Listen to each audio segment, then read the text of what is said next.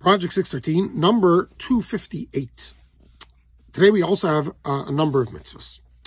The first one is a negative mitzvah number 299. And this is, we have to be careful not to make someone else do something, or not to cause someone else to do something wrong by either giving them bad advice or helping them to commit a sin. The verse is that in front of a blind person, you should not place an obstacle. Now, this is obviously a literal, you're not allowed to put something in front of a blind person so they shouldn't trip. But the same is true in any area that a person can trip and fall, whether it's physically or spiritually. We're not allowed to help them do that.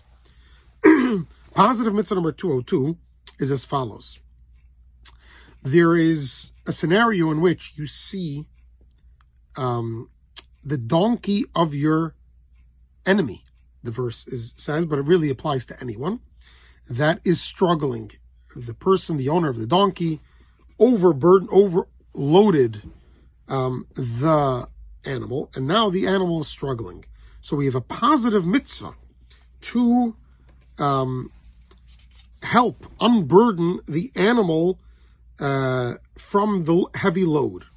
Positive mitzvah 203 tells us not only do we have a positive mitzvah to unload the animal and lighten its burden, but we have a positive mitzvah to now reload it in a way that would be acceptable. So it's not just that we have to help the animal out of its pain and then we could go away. No, we have to stay there and help the person reload the animal in an acceptable fashion.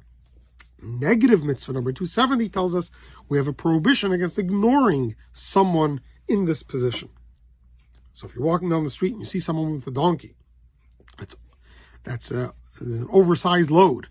You're not allowed to turn a blind eye. You have to stop. You have to help him unload the donkey and then reload it in a way that would be easy for the donkey to carry. Have a wonderful day.